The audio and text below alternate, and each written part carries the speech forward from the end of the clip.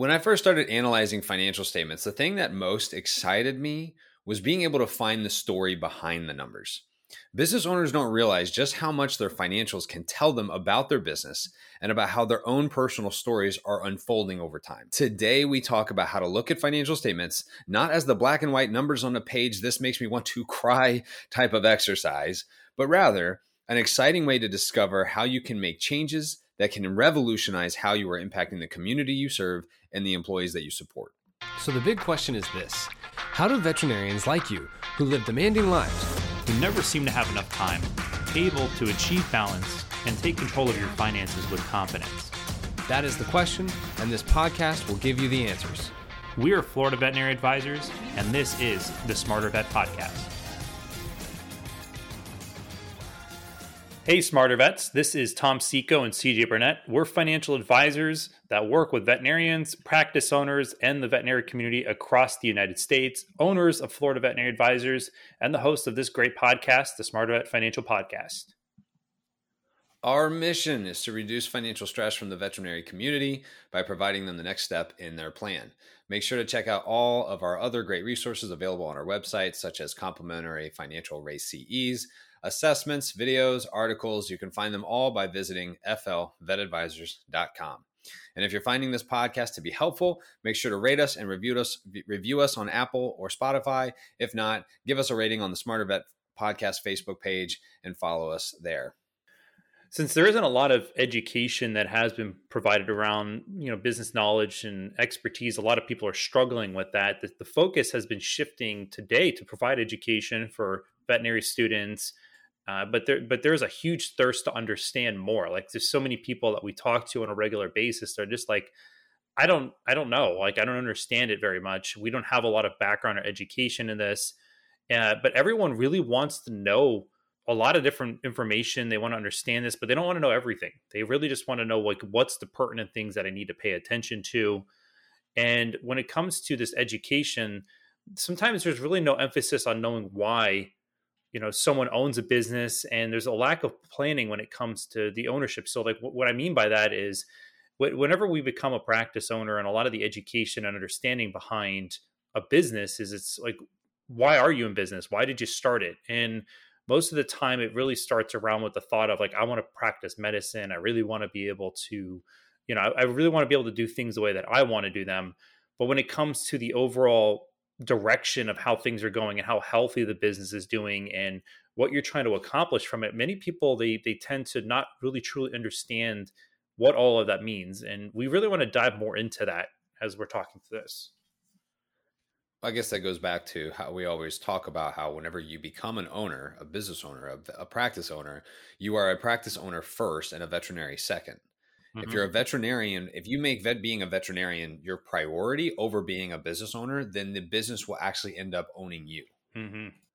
So like, if you think that you're going to own a business because then you're going to practice better medicine, that may be true. But if you're the only one that's practicing that better medicine because you can't hire people, you can't keep people, you can't retain people, then you're just always, that business owns you. You don't actually own anything. What's so interesting about it is that, because of the attention that people usually don't put on the understanding their financials, they tend to, just throw it on others and say, hey, you handle this, you take care of it. My numbers are up, they're doing good, we must be very successful, which could mean a lot of different things. But because of that grasp of not knowing more about them, like, there's a lot of stories that those documents and things that can actually tell you. It's kind of like writing a storybook. Like, what's the story you want to tell? That should be the life that you want to live. When it comes to the financial piece, right? Because like everything we do is financial. Like, you don't go through an entire day without making at least one financial decision, whether it be to get Starbucks, whether it be to drive. Like, if you drive, you're burning gas. If you drive somewhere and you have to stop and get gas, then you've effectively made a financial decision, even though it's kind of on autopilot, right? And so when, like, recently, we were just up at the VBMA at NC State, which was awesome, by the way. Those people, I love, like, that group was a bunch of fun. And, met a few really cool people, and we presented about how to tell financial stories looking at financial documents. Like, how how to revenue, expenses, profits, right? How do owners get paid in salaries? How do all these other different types of, and hey, if certain movements within the financials are happening, right? Revenues are going up, that may be good, but if revenues are going up at a slower pace than expenses, then that's bad because now you have a lower profitable business. So we kind of went through a few of those different things. And what's pretty consistent about business financials, especially whenever we get them from clients, every person has a story, but very few realize how to affect their story or even take control of it from the financial piece. Because sometimes we get financials and they're like half done, or they're like done, but we're not really sure if they're that accurate. And I don't mean that you can control what happens. Rather, you can control how you react and see things so that you can have the right focus to control what you can, and then be in the right mindset to take make positive outcomes actually possible. And I think this is where the financial piece comes into play. If you're not focused on your finances, if you read your P&L once a year, and it's usually around tax season, right? Right. You're not looking at it monthly. You're not looking at it quarterly. I mean, I swear monthly is probably like that absolutely should happen. If you're a business owner and you're not looking at your business, at your numbers at least monthly, then, you could be in for a shock at the end of the quarter or even at the end of the year. Either the shock of how much taxes you're going to have, what the amount of taxes that you're going to have to pay because the income was a lot higher than you expected, or a shock in the opposite where you're like, oh, well, maybe you might have lost money. You just didn't even know. Tom and I, when we lost a very valuable employee pretty recently, like within the last couple of years, at first, like I know I was kind of like not devastated, but I was definitely like, dang, this sucks. Like this really hurts. This is not fun. My mind just started to go in all these different directions of how much work was going to have to be placed back on me, back on Tom, back on the rest of the team. Because we're a small business, just like a lot of veterinary practice owners. But I took a step back to try and see how this event could be positive. And the possibilities of what good could come from it started to become more prominent in my mind. And the person who left before her was awesome, but we ended up finding someone better fit for that job anyway. So it could be that the next person is a better fit than the person that's leaving us. And I think reframing my mind to getting excited about looking for a replacement was something that really it just helped progress, right? And so when it comes to finances, most people feel, I don't want to look at my finances. I don't even understand them, right? And but like we have to kind of reframe our mindset to like, hey, not that we have to do this, but that we get to do this. We get to look at finances, and then we can actually make positive change. And I always think of that video, Tom, I know you've seen it, the Jocko one. Like, oh, you lost your job? Good. Time to get a better one, right? Like it was every time he would say something negative, it was always good. Time to do something better, right? Time to get another job. Time to I've got more time to do this, or I've got more resources to do that, right? And so I think repositioning our mindset from a financial perspective, especially when looking at our finances, let's look for the story. Let's not just assume that our finances are these black and white numbers on a page. Your veterinary practice shouldn't just be focused on medicine. As an owner, there are lots of responsibilities, especially when it relates to finance. Since veterinarians are great at practicing medicine with little knowledge about finances and running a business, there has to be a starting place. We created a quick 10-question quiz that will provide you a better understanding on the things that really matter within your practice. If you want to take this quiz, visit the description of this podcast. At the end, you'll receive a no-cost report with the option to set up a time with someone on our team. So going back to what we find most interesting about people when they don't realize the stories that their finances can tell them, literally their tax returns, their P&Ls can say so much about how they manage their business, how much they value their employees, where their values lay in the business, the lack of focus that they have on redistributing profits. I mean, it's endless, the things that we learn when someone sends us their financial document. What I want everyone listening to know is that the past isn't what I am most interested in, and neither should you. What I am most interested in is what are you going to do today to recognize the trajectory of your past, what that past has created, and how you're going to adjust and how you're going to manage your decisions to create the story you want for your life and your business to tell in the future. And this is especially true if you're getting closer to selling your business. Those finances should be looking fantastic, right? You want your finances to look great when you're going to sell, because that is where a lot of the value is going to come from. That's where these companies are going to look at your financials and they're going to make a judgment on how valuable your business is based upon the profits that you make. And something that should be taken into consideration with the financial statements, we find time and time again that a lot of owners will, they use their practices like their personal piggy bank, and it makes money.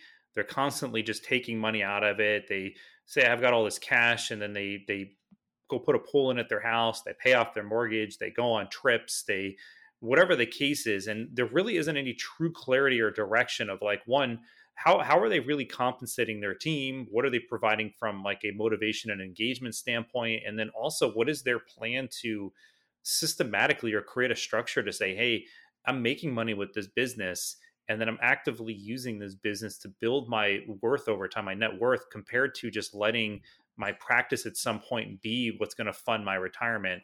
And it's so fascinating with the amount of conversations that we have, that there's a lot of practice owners that are in this position where, you know, they make money, they don't know how much they actually make. And what's so fascinating, just to add to that thought here, is that for those of you who are not familiar with what they call pass-through entities, it's basically when you have a business that when it makes money, all of the profits get dumped onto your personal tax return.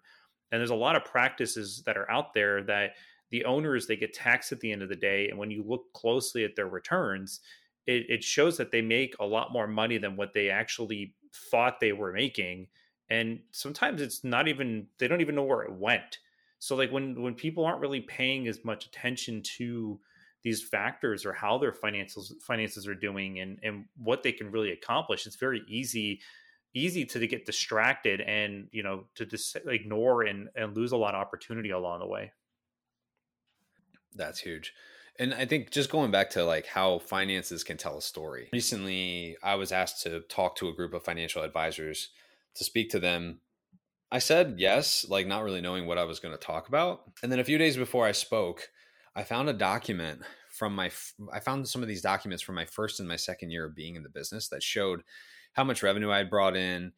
And it was actually kind of amazing. Like I was able to see my financials from 11 years ago and then look at my financials today and see it was a story that was impacted dramatically from the relationships that I had, like the friends who cheered me on, the business mentors who loved on me and helped me, a wife that was my biggest fan and biggest motivator, and all of it driven by the simple idea that I knew people wanted to know the things that I knew to change their story into one that they were going to be proud of, especially like on the financial side, right? Because ultimately, if you want to go anywhere, you're going to need something monetarily.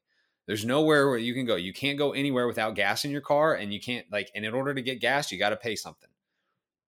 So one thing is that, you know, financial statements in a business can really say a lot about how well your business is doing, how well it's not doing, and, you know, really where can you grab a lot of the opportunity. You know, if you're a constant listener of our episode, we need your help to spread the word about our show. Please make sure to like the SmartEvet podcast page on Facebook.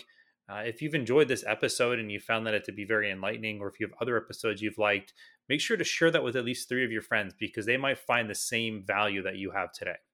This is CJ Burnett. And I'm Tom Seco. Wishing you a lifetime of financial success. Don't forget to visit our website and sign up for our newsletter. By subscribing, you'll be the first to know about upcoming race-approved CE webinars, podcast releases, short presentations, and articles that we publish. Make sure to like us on Facebook, follow us on LinkedIn, and subscribe to our YouTube channel.